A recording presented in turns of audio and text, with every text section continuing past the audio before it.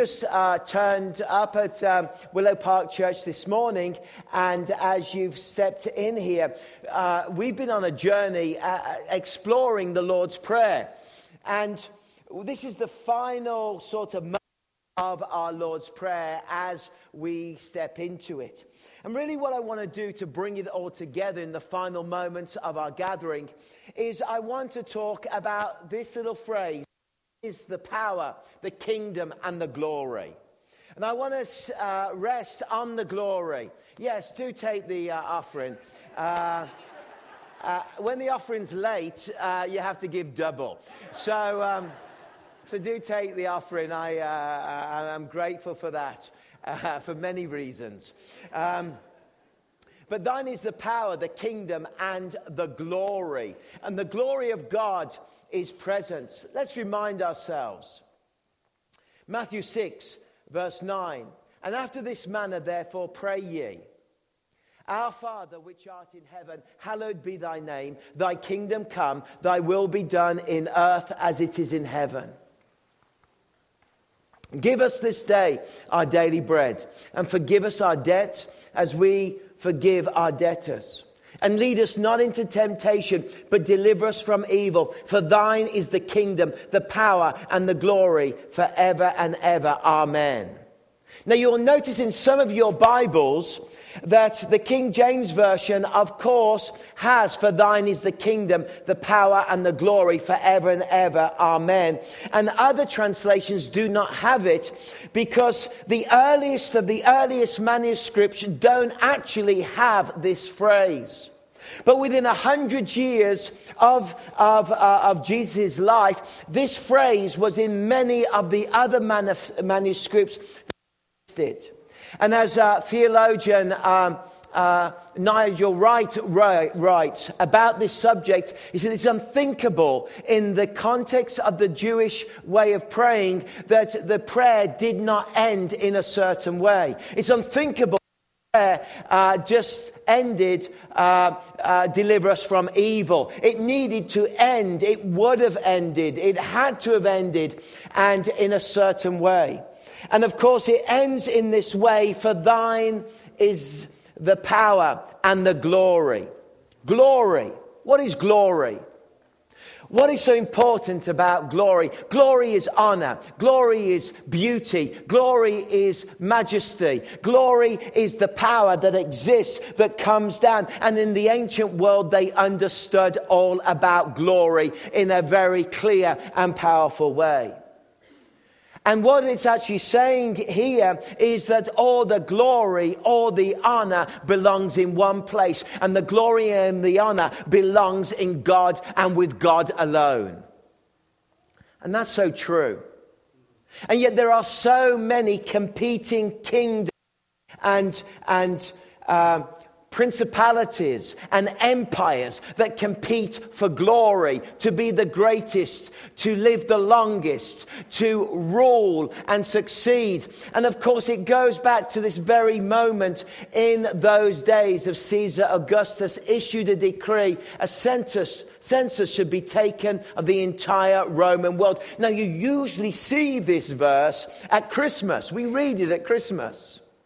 But I want you to notice that here, Caesar Augustus, that word Augustus means the father of the nation.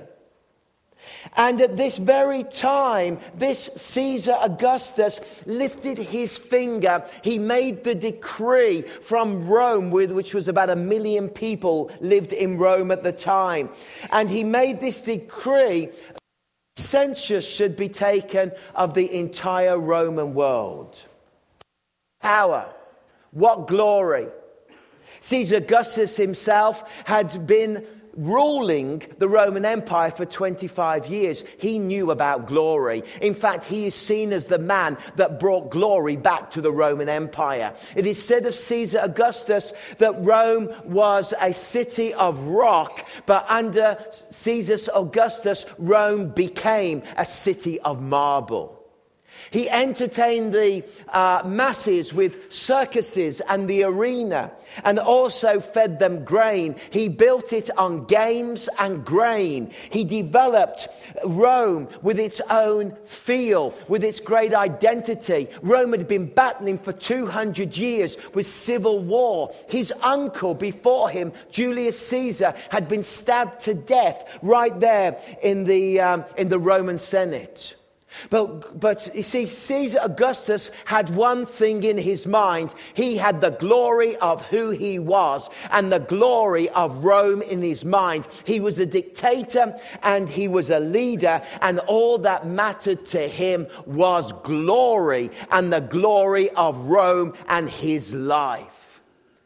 He changed his name from Octavia to Augustus. Octavia was a ruthless, murdering, killing general, nephew of Caesar. He fought Mark Antony, if you know a little bit of your history. He murdered Cicero. He took over the republic and became the dictator, and then spun a story that Rome is the greatest. Rome is magnificent. Rome is glorious. Rome will live forever. I am as a god amongst you. I am Caesar Augustus.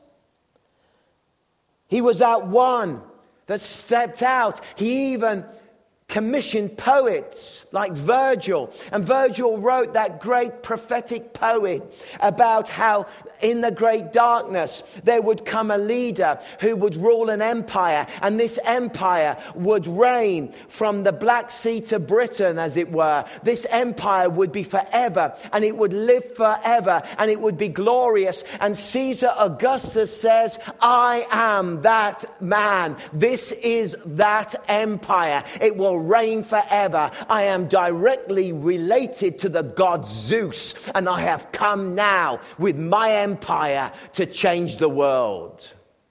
There's a problem with that. And what is the problem? A group of angels turned up to a group of shepherds, and they knew what real glory is. See, real glory isn't lies. Real glory isn't the Roman Empire. Real glory isn't spin. Real glory is not getting the poets of Rome to write about you and tell how wonderful you are. No, real glory is when you're a shepherd in the middle of a pasture, in the middle of the darkness, and the sky lights up and angels appear. And they say, glory to God in the highest heaven and on earth, and peace to those whom his favor rests. Augustus, you may think you know about glory, and you may believe you're descended from Jupiter, from Zeus.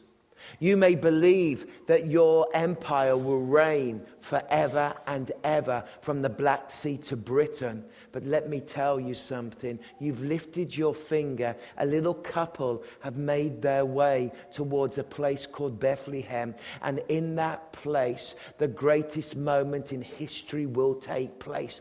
The most glorious moment in history, when God gives his son to the world. Augustus, you should be afraid. You should be very afraid, because there's a ruler who carries true glory with him, and he's the King of Kings. He is the Lord of Lords. He is the Lion of the tribe of Judah. His kingdom is not built on lies and killing and murder. His kingdom is built on his righteousness, his holiness, and his salvation. That's the glory of the Lord. The glory of the Lord that rests. The glory of the Lord. You see, Virgil may have prophesied that this great leader would come, the great poems and epics, but you should be aware that Bethlehem, you are small amongst the clans of Judah. Out of you will come for me one who will be a ruler over Israel, whose origins are of old, from ancient times. Therefore, Israel will be abandoned until the time when she who is in labor bears a son. And the rest of his brothers return to join the Israelites. And he will stand and shepherd his flock in the strength of the Lord, in the majesty of the name of the Lord his God. And they will live securely, for then his greatness will reach to the ends of the earth. And he will be our peace. Don't you love that? See, this is the true moment. That God will be our peace. You see, two competing kingdoms, always two competing kingdoms for glory. For the glory of themselves or the glory of God. And yet Augustine's glory was nothing compared to the glory that there is in Christ Jesus. The glory that exists within this prayer. The glory of who Christ is and the difference that he makes. See, you know how we can make rooms look lovely, don't we? My wife's amazing at this. She can take a little lounge and she lights the candles and she puts the lighting just right. And in the evening, there's those little nice shadows and on the wall, and she lights the candles. And we have beautiful candles. We go to a distant country where we purchase these candles. It's called the land of IKEA. And we bring these candles, and lovely. And we sit there in the evening and we see the candles flickering. You make your house look gorgeous. All the shapes and all the colors and all the loveliness. And that's where this illustration ends.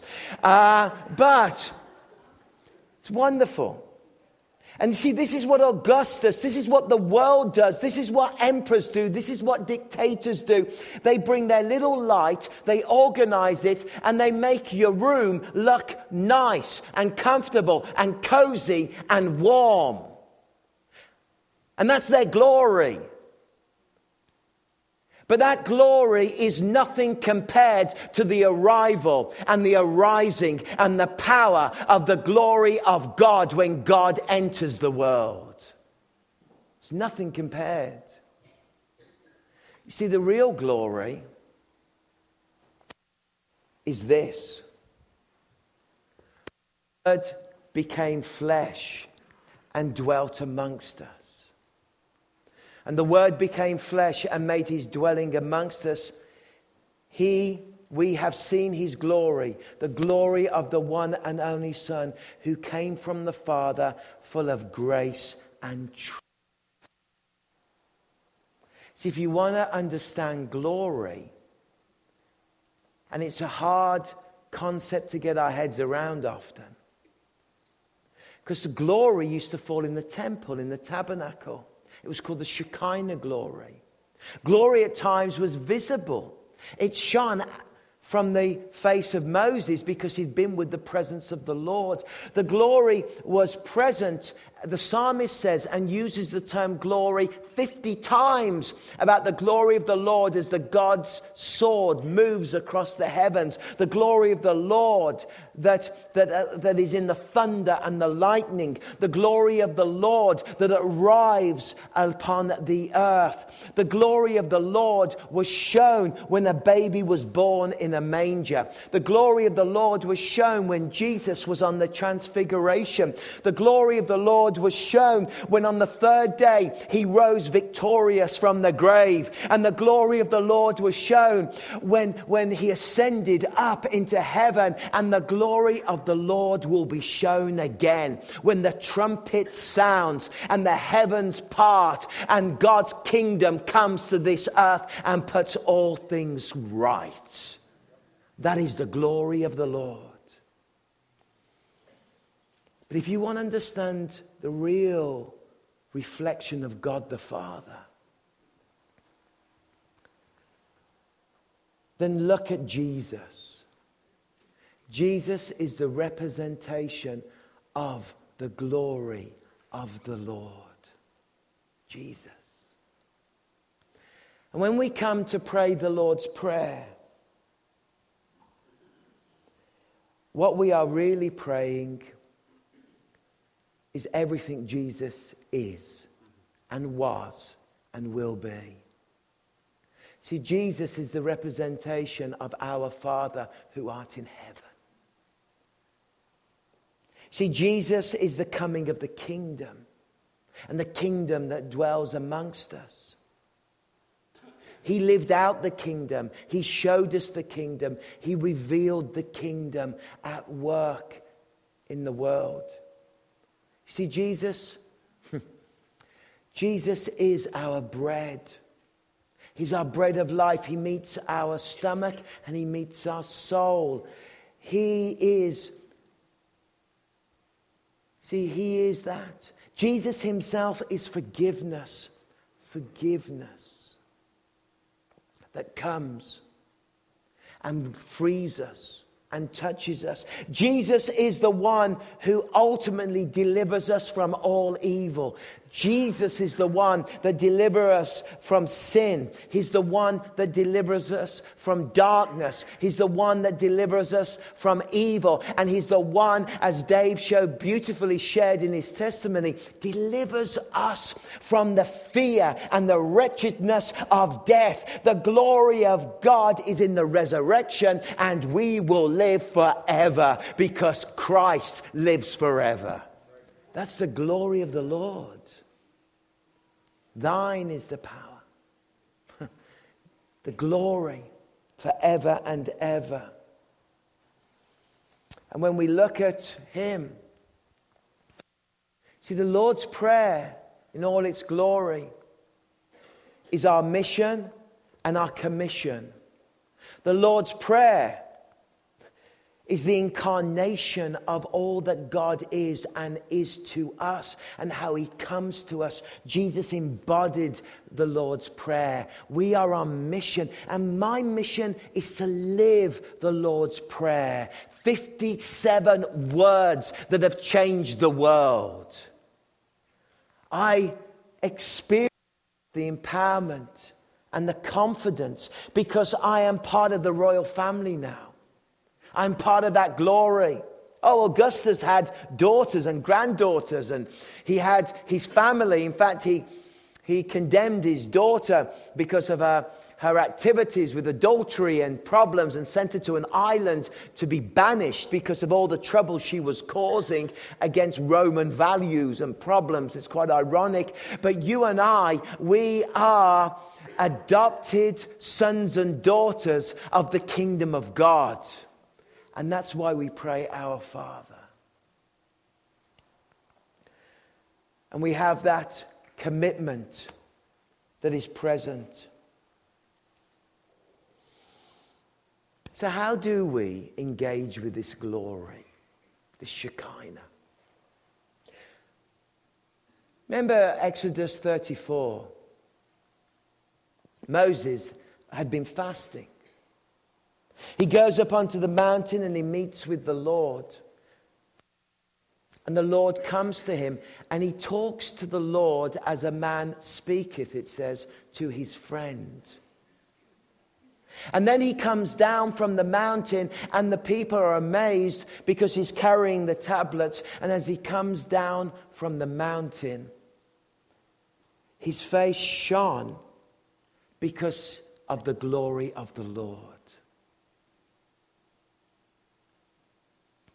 Can I say, as we finish this prayer series off, that the more time you spend with the Lord, in his presence,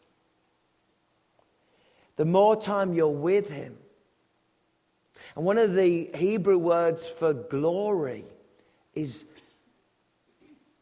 the resting of his presence upon a human body. That the more time that we spend talking to the Lord as a man speaks to his friend, the more our life is being transformed. What does Paul write? We have the hope of glory that lives within us. And the more you spend in the presence of the Lord, the more intimacy that grows, the more your prayer life develops, the closer you come to God himself. That is where the glory of the Lord is for our lives. And it reflects through our face. It reflects through our life. It drives out all fear. His glory comes and rests on us. It is an abstract idea, but it's a beautiful thing. Because I know, putting it clearly, the time I commune with Jesus, I experience his glory, and that affects all that I am. It affects the way that I am. It affects the way that I live. And what a privilege that we can have the glory of God in us for the hope of glory and resting on us. May each one of us take time as we pray the Lord's Prayer to ask, Lord, let your glory shine through me. Let me reflect your glory in my relationships, in my friendships, in my home, in my workplace. Let me reflect the face of the glorious Lord Jesus Christ in my life. I'd never want to give my life over to the empires of this world, to the glory of this world.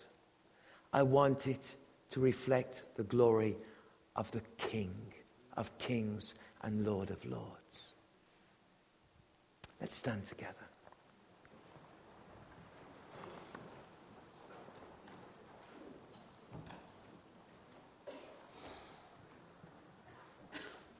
As we prepare to sing for a moment, let's bow our heads.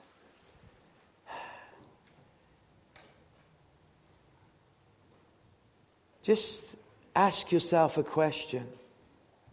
How am I reflecting God's glory in my life, in my words, in my actions? We're at the end of this series. But maybe listening to Dave, you know that it's time for you to change kingdoms. It's time for you to go in a different direction. Dave found Christ on the beach of Green Bay. You can find Christ's glory right here, right now. Or maybe you've wandered so far from God that you are no longer reflecting him, but this morning you want to get right with God.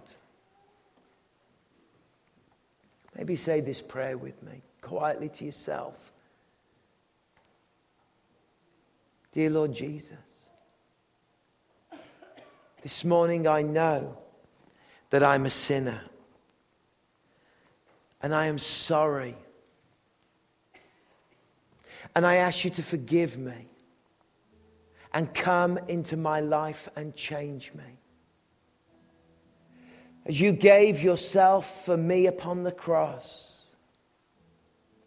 I give myself to you. To your kingdom. To your ways. I make you Lord of my life. And this morning I come back to you. In Jesus' name. As every head's bowed, and maybe Christians, you're just engaging with the thought that I want my life to reflect the glory of Jesus. But if you're getting right with God this morning or becoming a Christian, just slip your hand up. And I'm not going to embarrass you, but you're saying, Pastor, pray for me. I want to come to Christ this morning. I'm getting right with God. Lift your hand up right now if that's you. God bless you. Anybody else getting right with God in the balcony? God bless you. Coming back to Christ, His glory and His presence. Father, I pray for those that you're speaking to. I pray for all of us at the end of this Lord's Prayer series. Lord, I ask that we may live according to your kingdom.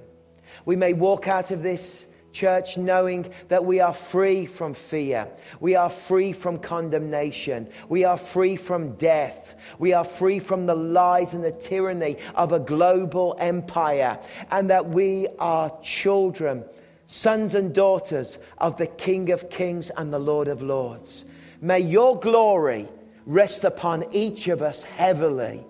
And may we speak to you as a man speaks to a friend. And may we come down from the mountain reflecting God's presence in our life because of that intimate relationship we have with you, Lord. In Jesus' name. Amen.